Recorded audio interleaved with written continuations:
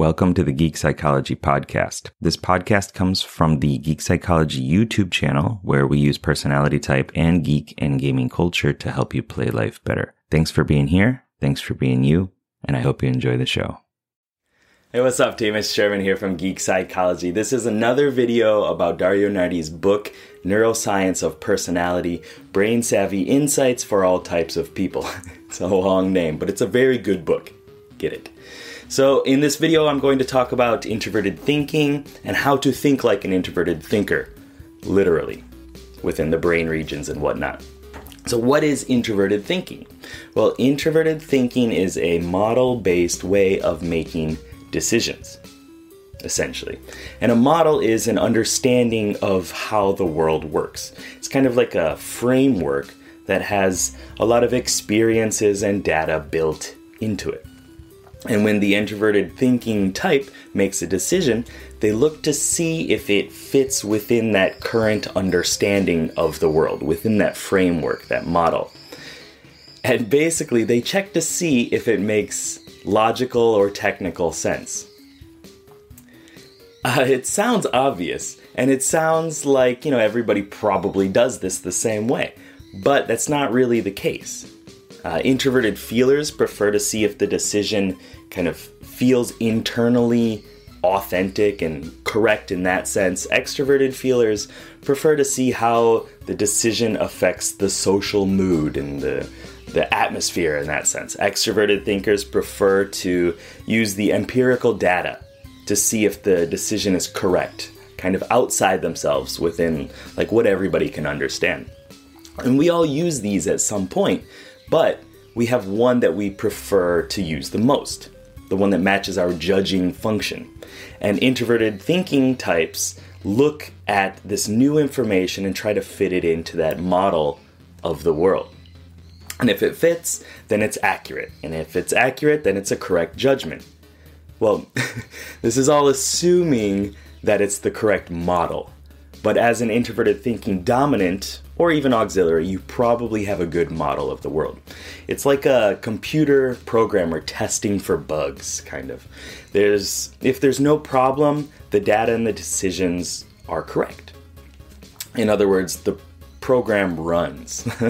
If there is a problem, he or she has to go into the code and kind of fix it. Sometimes large chunks of code have to be rewritten and kind of configured in that sense. Sometimes it's a simple fix. And the program is the model of the world inside that programmer's head. Okay? So in RPG terms, introverted thinking types are like arcanists. That's how I call them anyway.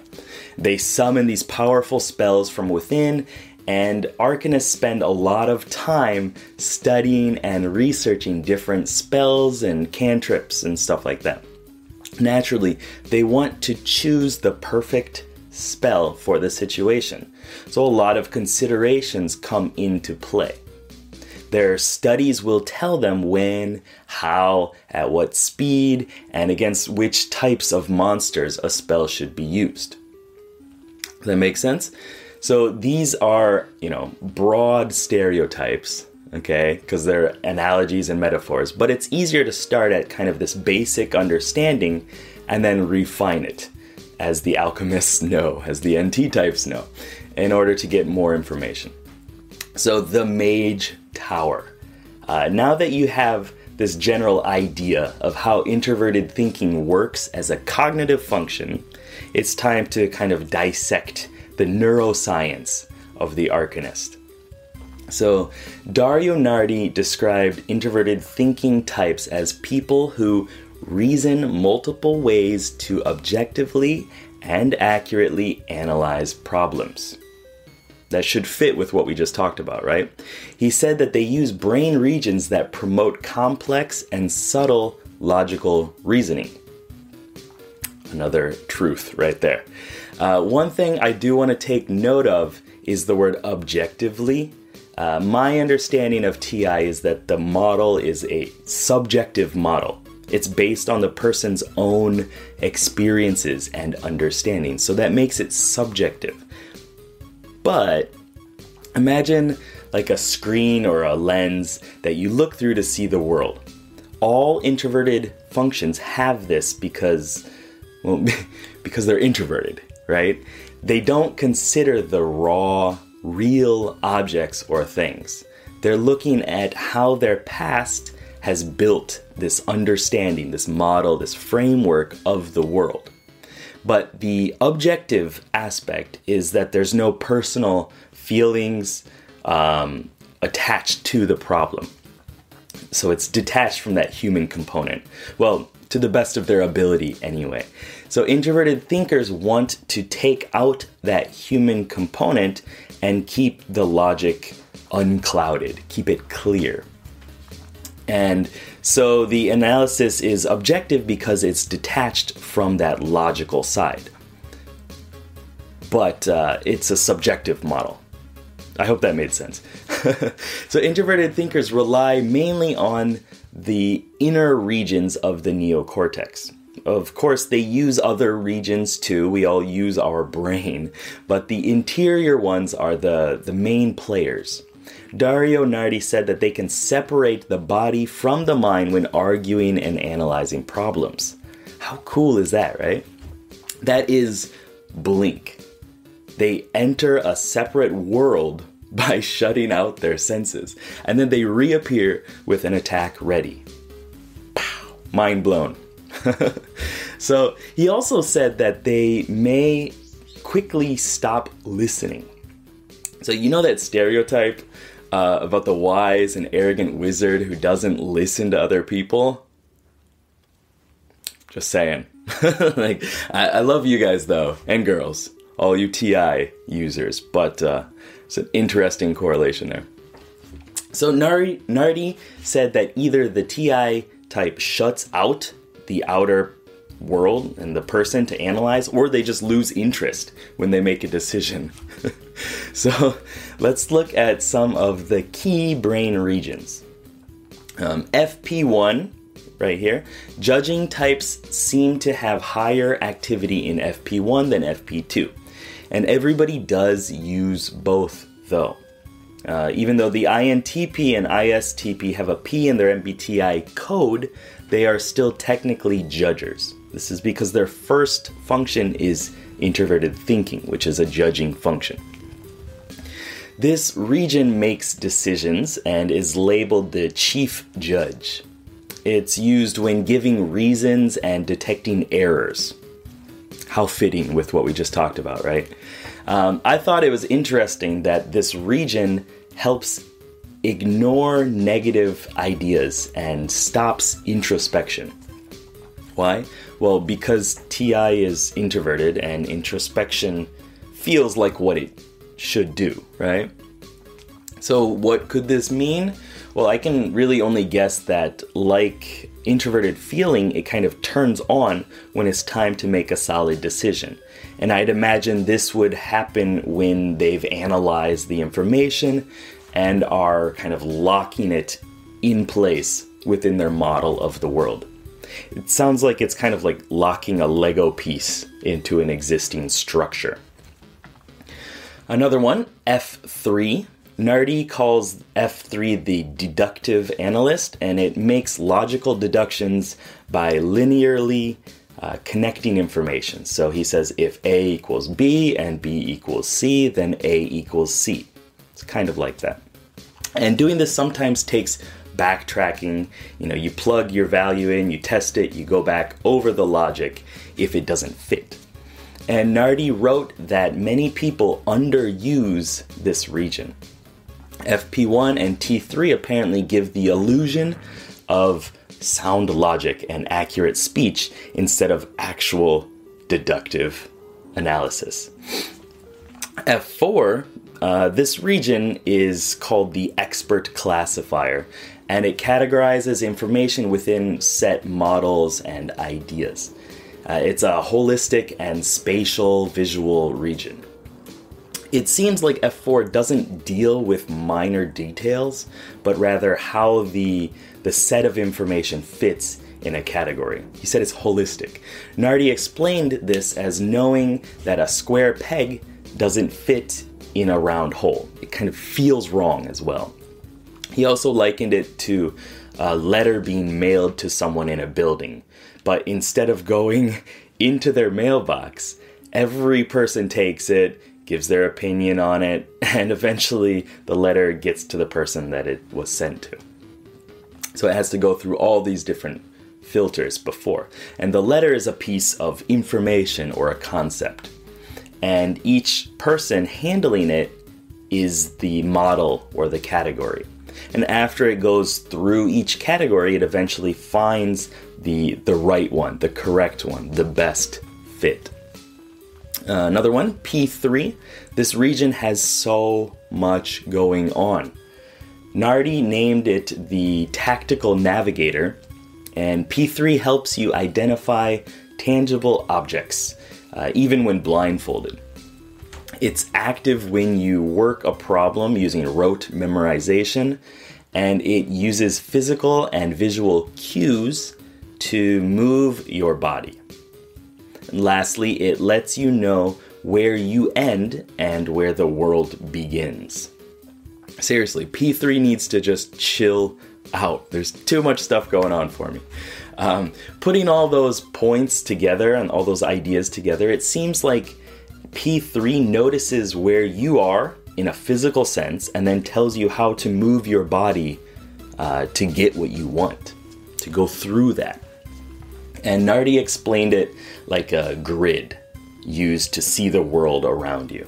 He linked it to like a basketball player's ability to track their teammates and opponents and the guidelines, on the floor and the ball and the hoop and like all this other stuff. And then actually shooting the ball into the hoop. Like so much stuff going on. And the whole letting you know where you end and where the world begins idea is having a deep connection to the environment. And Nardi mentioned yoga masters use this. They turn this down and they can merge with the universe, kind of a feeling of oneness. Pretty cool stuff, right? And this high activity in P3 also promotes fear and paranoia by creating a shadowy second self that seems to follow us. It's like clone or mirror image. I don't know. And it also increases the feeling of independence, kind of like a solo adventurer or something like that. Also seems very fitting to the Arcanist. P4. So P4 is the strategic gamer. I love this name. And P4 weighs pros and cons of different calculated decisions. It's another objective region that helps us locate and apply leverage or influence. This can be used in all sorts of situations, of course. It's not just related to like cold logic. Nardi explains that this is kind of like a knowing. It has a knowing of how well a joke will go over based on who's in the room and how much they've drank and what the relationships are and stuff like that. So that's another use for it. We also use this when we try to sway odds in our favor. Nardi said that this region has a spatial quality, which might see decisions as having kind of a weight to them. And he said it's like comparing different planetary gravitational pulls, and we can, evaluate the sum of the pulls from all different directions to arrive at an average or best fit. P4 also allows us to feel strong visceral reactions in our body, which might be connected to sympathy as well, as he says. So getting into flow. Introverted thinking brains get into flow by doing things that they have expertise in. My understanding is that all types can go into flow by doing things like this. So I'm not fully sure on a specific technique for TI types to get into flow. Something cool that Dario Nardi mentioned was that TI types use brain regions that most people ignore. And this gives the Arcanist the ability to think about things in unique ways through complex reasoning. One thing that TI types do have is this kind of green theta shield that blocks out distractions from your limbic system and keeps that primal programming in check. This is in favor of logical processing. So I can imagine this as a shield, as he calls it, or blink, as I talked about earlier, where you create this distance to protect yourself as you assess the situation. So either one of those really fit in my mind anyway.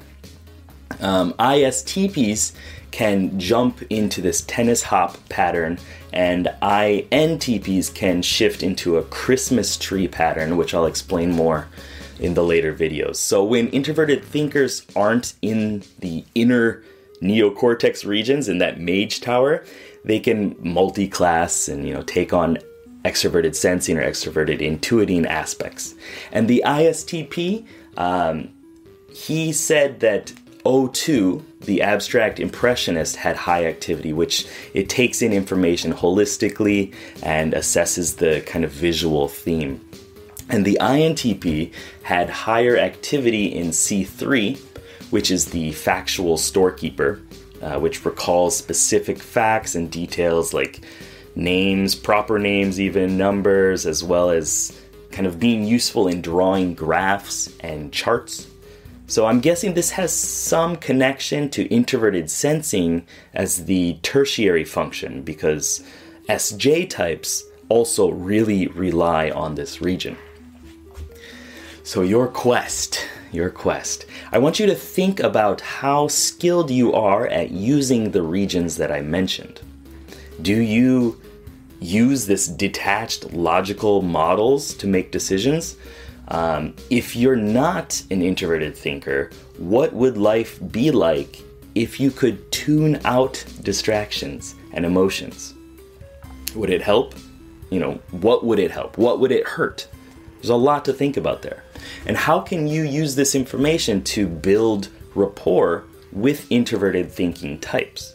Or if you are a TI type, how can you use that to build rapport with other types?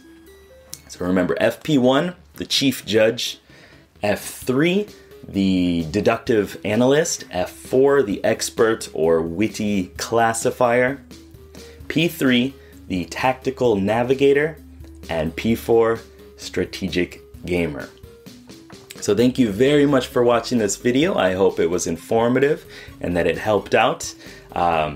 Please, spread it, share the love if it was helpful. And the next video is going to be on extroverted thinking. Stay tuned for that. Good luck, have fun, peace. Thanks for listening, and I hope you got something out of it. I know that by listening to this podcast, it means that you're ready to take your life to the next level, and I'm so excited to help you do it.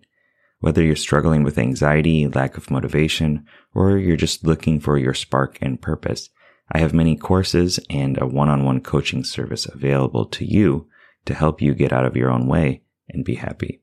So head on over to geekpsychology.com to get started. See you there.